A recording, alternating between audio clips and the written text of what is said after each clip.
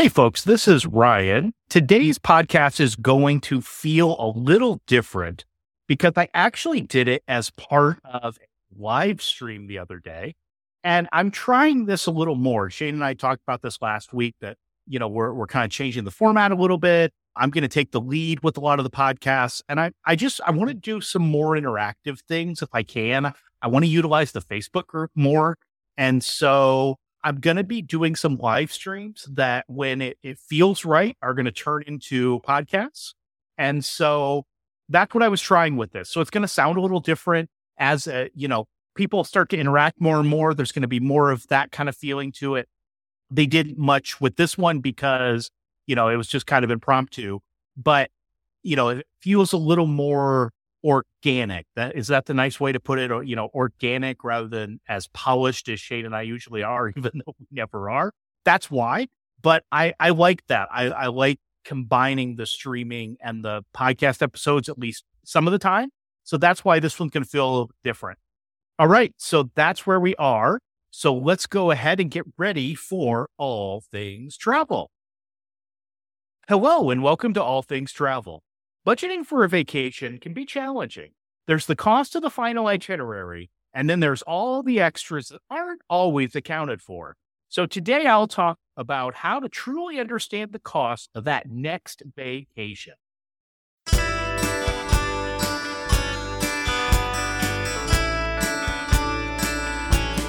Hey everybody, this is Ryan. I know it's kind of weird for me to be popping into your Facebook feed on Monday on a Monday evening, but I wanted to try some different things. And essentially what I'm doing today is I am recording a podcast for All Things Travel, and I wanted to go ahead and record it via stream just to see how that works. I know that people won't necessarily be prepared for that, so I'm not expecting a lot of comments or maybe even any comments today, but we'll see how it works. And it's something that I want to keep doing. As you're going to hear on Wednesday's show, that some things are changing with All Things Travel. So we will see how that plays out with doing some more things like this. So I am ready to go. I've got this streaming on both All Things Travel, the Facebook group, and I've also got it streaming on Disney Travel Dad. So if you want to leave a comment or be part of the conversation, I'm excited for that to happen. One of the things, if you have never done this before, you need to go to StreamYard.com/Facebook, and you basically give them permission to see who you are on Facebook. And then when you make comments, I'll be able to see who that is. So let's go ahead and let's get started. So today's topic is all about, Today's topic is all about understanding the true cost of a vacation. So one of our good friends from All Things Travel and one of my fellow Creating Magic Vacation travel advisors, Rick. How you doing, Rick? I was just driving through your state of Pennsylvania last week and up, down, all around the hills. So it was great to be there and see that. Essentially, what he wanted to know was, what's the true cost of a vacation? So when you're talking to a family about how much a vacation costs, there's kind of the sticker cost, and then there's it's not hidden, but some of the other costs that you may not think about. And so I kind of took that idea and I ran with it, and I thought about, what are some of the things that are in a vacation cost that you might not think of when you initially think of the cost of the vacation. So you've got that, price online, that price that your travel advisor books for you. That may be the airfare, it may be the accommodations, it may be the theme park tickets, but there's going to be other stuff. There's things that you're not accounting for at that time. So let's talk through some of those and think about that when it comes to the true cost of the vacation. Again, this comes from our friend Rick. So the first and most obvious one is tipping. And this is the one that I get asked about all the time. What should I do about tipping? There are some resorts, some types of vacations where the tipping is already part of the fee, but those are few and far between, quite honestly. Here's where I come down on tipping. I've got several things that I will tip for, and I have several things where quite honestly, and maybe this is just my upbringing where I'm like, if you're just doing your job, then, does that warrant a tip? I'm not sure. Hey, how you doing, Rob? Good to see you. I appreciate the comment on the background there. So let's break down some of this tipping. It's very subjective, but here are a couple things that I always say should be part of the tipping. If somebody's touching your bag, so if a porter's taking your bag up to the room, or if you have somebody helping you pick up bags and, taking them to the room or down to the desk or something like that, I really think that you need to pay them, especially if you have a lot of stuff. You know what? When I travel with my family of four and we have backpacks and suitcases and maybe a cooler if we're staying there a long time, we really need to tip well. I would say $2 to $5 per bag. $2 per bag is pretty standard. If they go out of their way, they take them to a separate bedroom or they set things up for you, maybe a little bit more. Housekeeping, I tend to say about $5 a day. And I would do this one of two ways. If you know that you have multiple housekeepers coming in throughout your stay, then I would tip every day to make sure that those folks get the tip. If you have the same person every day, to be honest, I would just wait till the end. It's up to you, completely up to you. If you have a concierge help you with a dinner reservation or arranging a car service or something like that, you should tip for that, and that's at your discretion based on the level of service that they provide. Room service, I would say several dollars per delivery. You're going to have a delivery charge on top of that. So that's kind of up to you if you want to tip that actual server.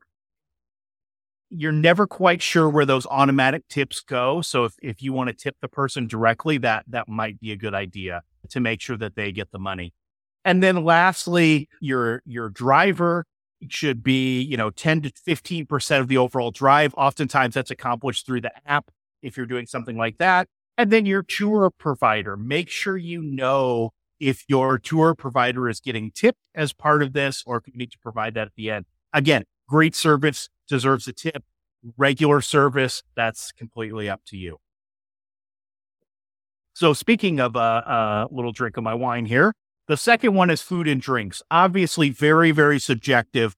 So it's hard to nail down costs. I do try to help folks think of costs when it comes to food and beverage, but it's really going to be up to them. How much you're eating, how much are you drinking? I would say the way to get that real cost or the best estimate is if you're planning a special meal, plan that out ahead of time. So if you know, hey, we're going to have a special birthday meal, we're going to have a special anniversary meal, or we really want to try that restaurant in the city, plan for that separately above and beyond your food costs so that you're not surprised there. Are you taking a food tour?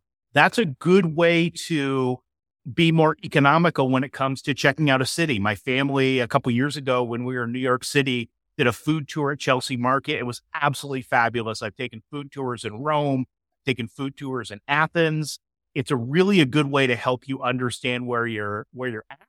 And it also doesn't break the bank as far as having to try everything, if you will. You get a little sample of stuff.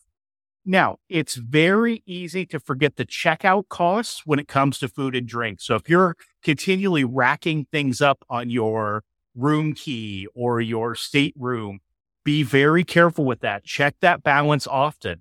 And then think about how you want to pay for that. Sometimes people want it on their room because they want to, rack up the miles or the points on their credit card. So if they're staying in a Marriott property and they have a Marriott credit card or something like that, that's a good way to do it.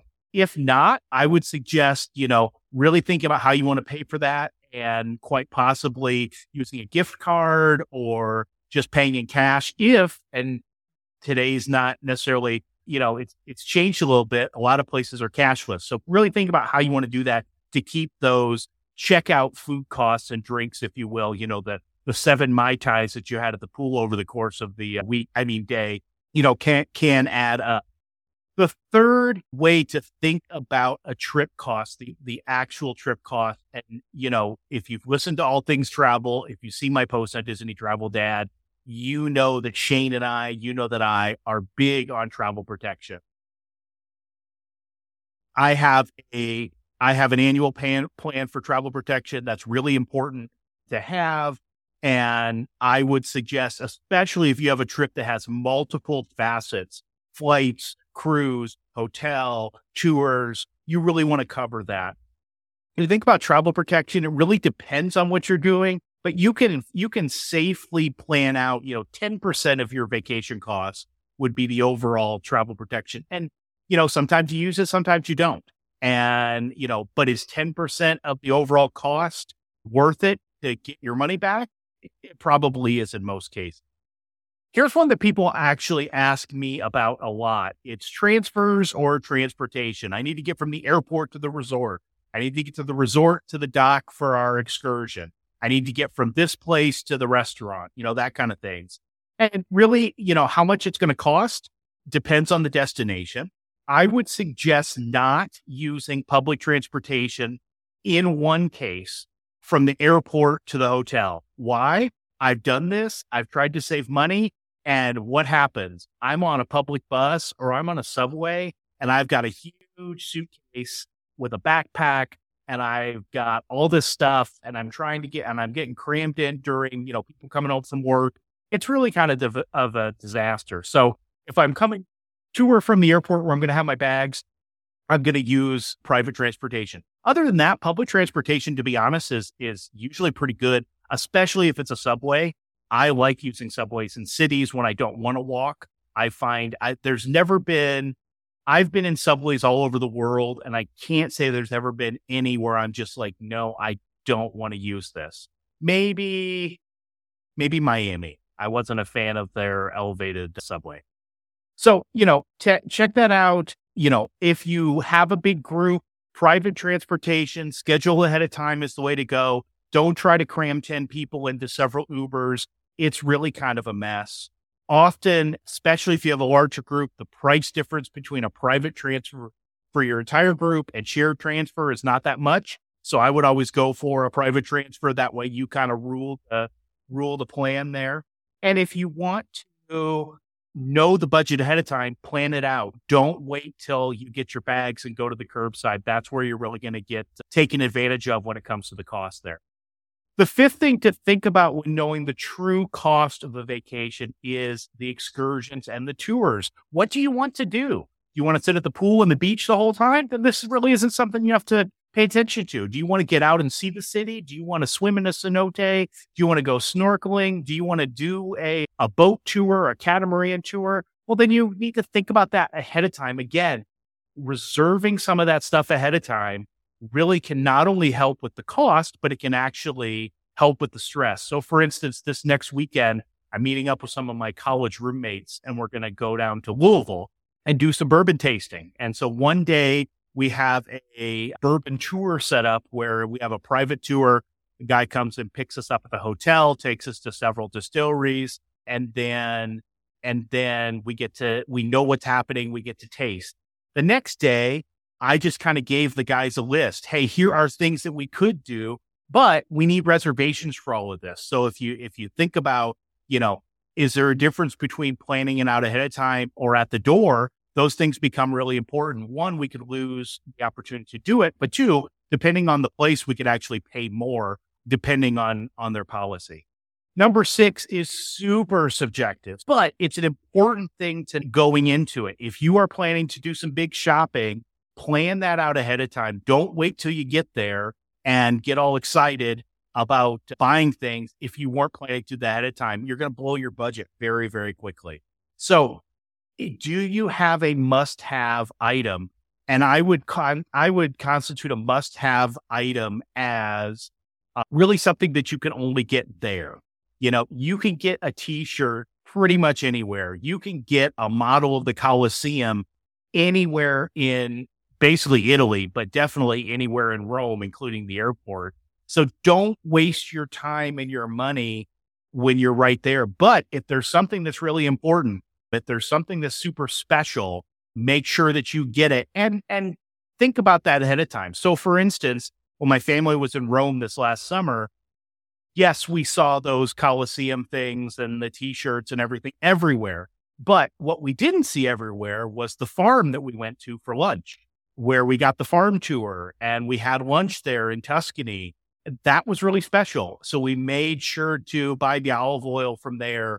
We bought some wine from there. We bought some honey from there because that came from that place. And boy, I tell you, I don't really care about the generic Italy things I got. I really care that we spent some money there. So make sure that you have some, when you're thinking of shopping, what are those must-have items that you're only going to find in that one spot? Anything else, if you want a t-shirt from Italy, absolutely get one, but just know that you're not going to have to necessarily budget for that ahead of time. All right. And here is the last one, number 7. Make sure that you have contingency money. Okay. Do not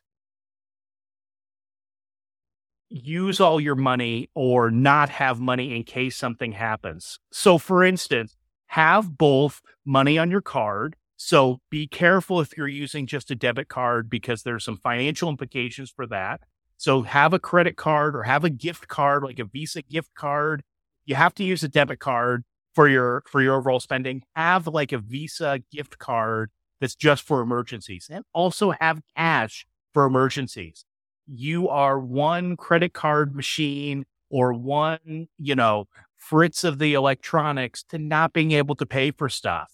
Make sure that you have some cash. And this is contingency money. This isn't fun money. So have some of that packed away, have it put away in case something happens. If you don't use it on this trip, then you're going to use it on the next trip. So really going back to the topic for today, and this came from Rick, and Rick, we really appreciate this. And folks who have other ideas for some live streams or some podcast ideas, I'm going to put out a feeler on our Facebook group. So make sure you answer that, and you just may see your answer being talked about. And also, I really want to bring more people into these live streams. So maybe if you're the person that asked the question, you may pop in and be part of the conversation. That'd be really cool too. So as we wrap up with this topic, what's the top travel tip when factoring in the cost of a vacation? And I would say for me, the top travel tip that I have for this, when you're thinking about the grand scale of a vacation, plan early and save. Save for the trip over time so that you can think about these 7 different areas. And again, it's tipping, food and drinks, travel protection, transfers, excursions and tours, shopping, and contingency money. And take the time to save for all of those things and really map out what you're going to need. And as you save, that's taken care of. So you can either, delegate money to other categories, or you can say, I know I need this much money. And once I've got that, I'm done and I'm good. It's going to take the stress away. It's going to take your anxiousness about the money away. And it's going to allow you to take the time to relax and enjoy your trip because everything is planned for, and you're not going to be surprised. You're not going to have sticker shock. Well, you may have a little sticker shock, but not as much as you would if you were just kind of throwing money around and not really think about it. All right, folks, that is my live stream. That's my podcast for today. So understanding the true cost of a vacation. Thank you so much, Rick, for asking this question. I look forward to answering more questions and interacting with you in future episodes, folks. All right. Talk to you soon. Bye.